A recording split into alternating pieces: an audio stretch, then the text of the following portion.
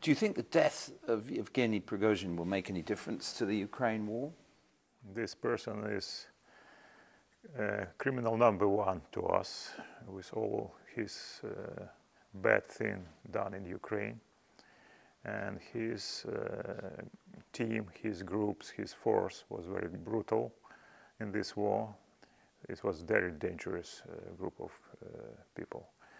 And the death of the leadership is very crucial, because Prigozhin was a very symbolic, charismatic leader. And when this group lost this charismatic leader, it means a lot. First of all, they losing confidence, they losing morale, they losing orientation. I'm talking about the low ranks, and they don't understand what to do next. For us, it's a good sign. It contributes to the stability of the regime in Russia. So it creates one more crack in the pyramid of the Russian criminal corrupted structure. Let's talk about the fighting and the state of the war, particularly the ground war. We know that the counteroffensive is coming towards its end of its third month. It has made gains in some areas, but have you been disappointed that it hasn't made greater gains?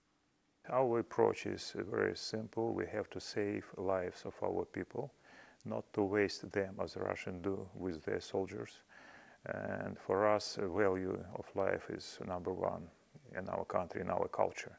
That's why we have to adjust to the situation on the ground in terms of the mines, in terms of the fortifications, to adjust, adapt our tactics and our equipment. So for us, it's not a matter of time, this counteroffensive. It's a matter of success. Every day, step by step, we are liberating our territories. Sometimes 100 meters, sometimes 1 kilometer, but it's a steady process. And we will keep it coming as long as it's necessary. We have to keep in mind that now, after 1.5 years of this war, Ukraine is on offensive and Russia is in defense. Russia is now surviving, fighting for survival in this war, not Ukraine. And when we look towards the coming winter, when rain and cold mean inevitably that operations will slow down,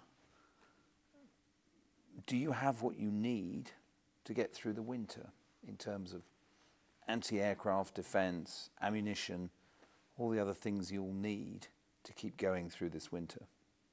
We're in much better shape and condition than the last year. We have received a lot of air defense from our partners, which is very crucial, especially against ballistic missiles. Nevertheless, our territory is huge.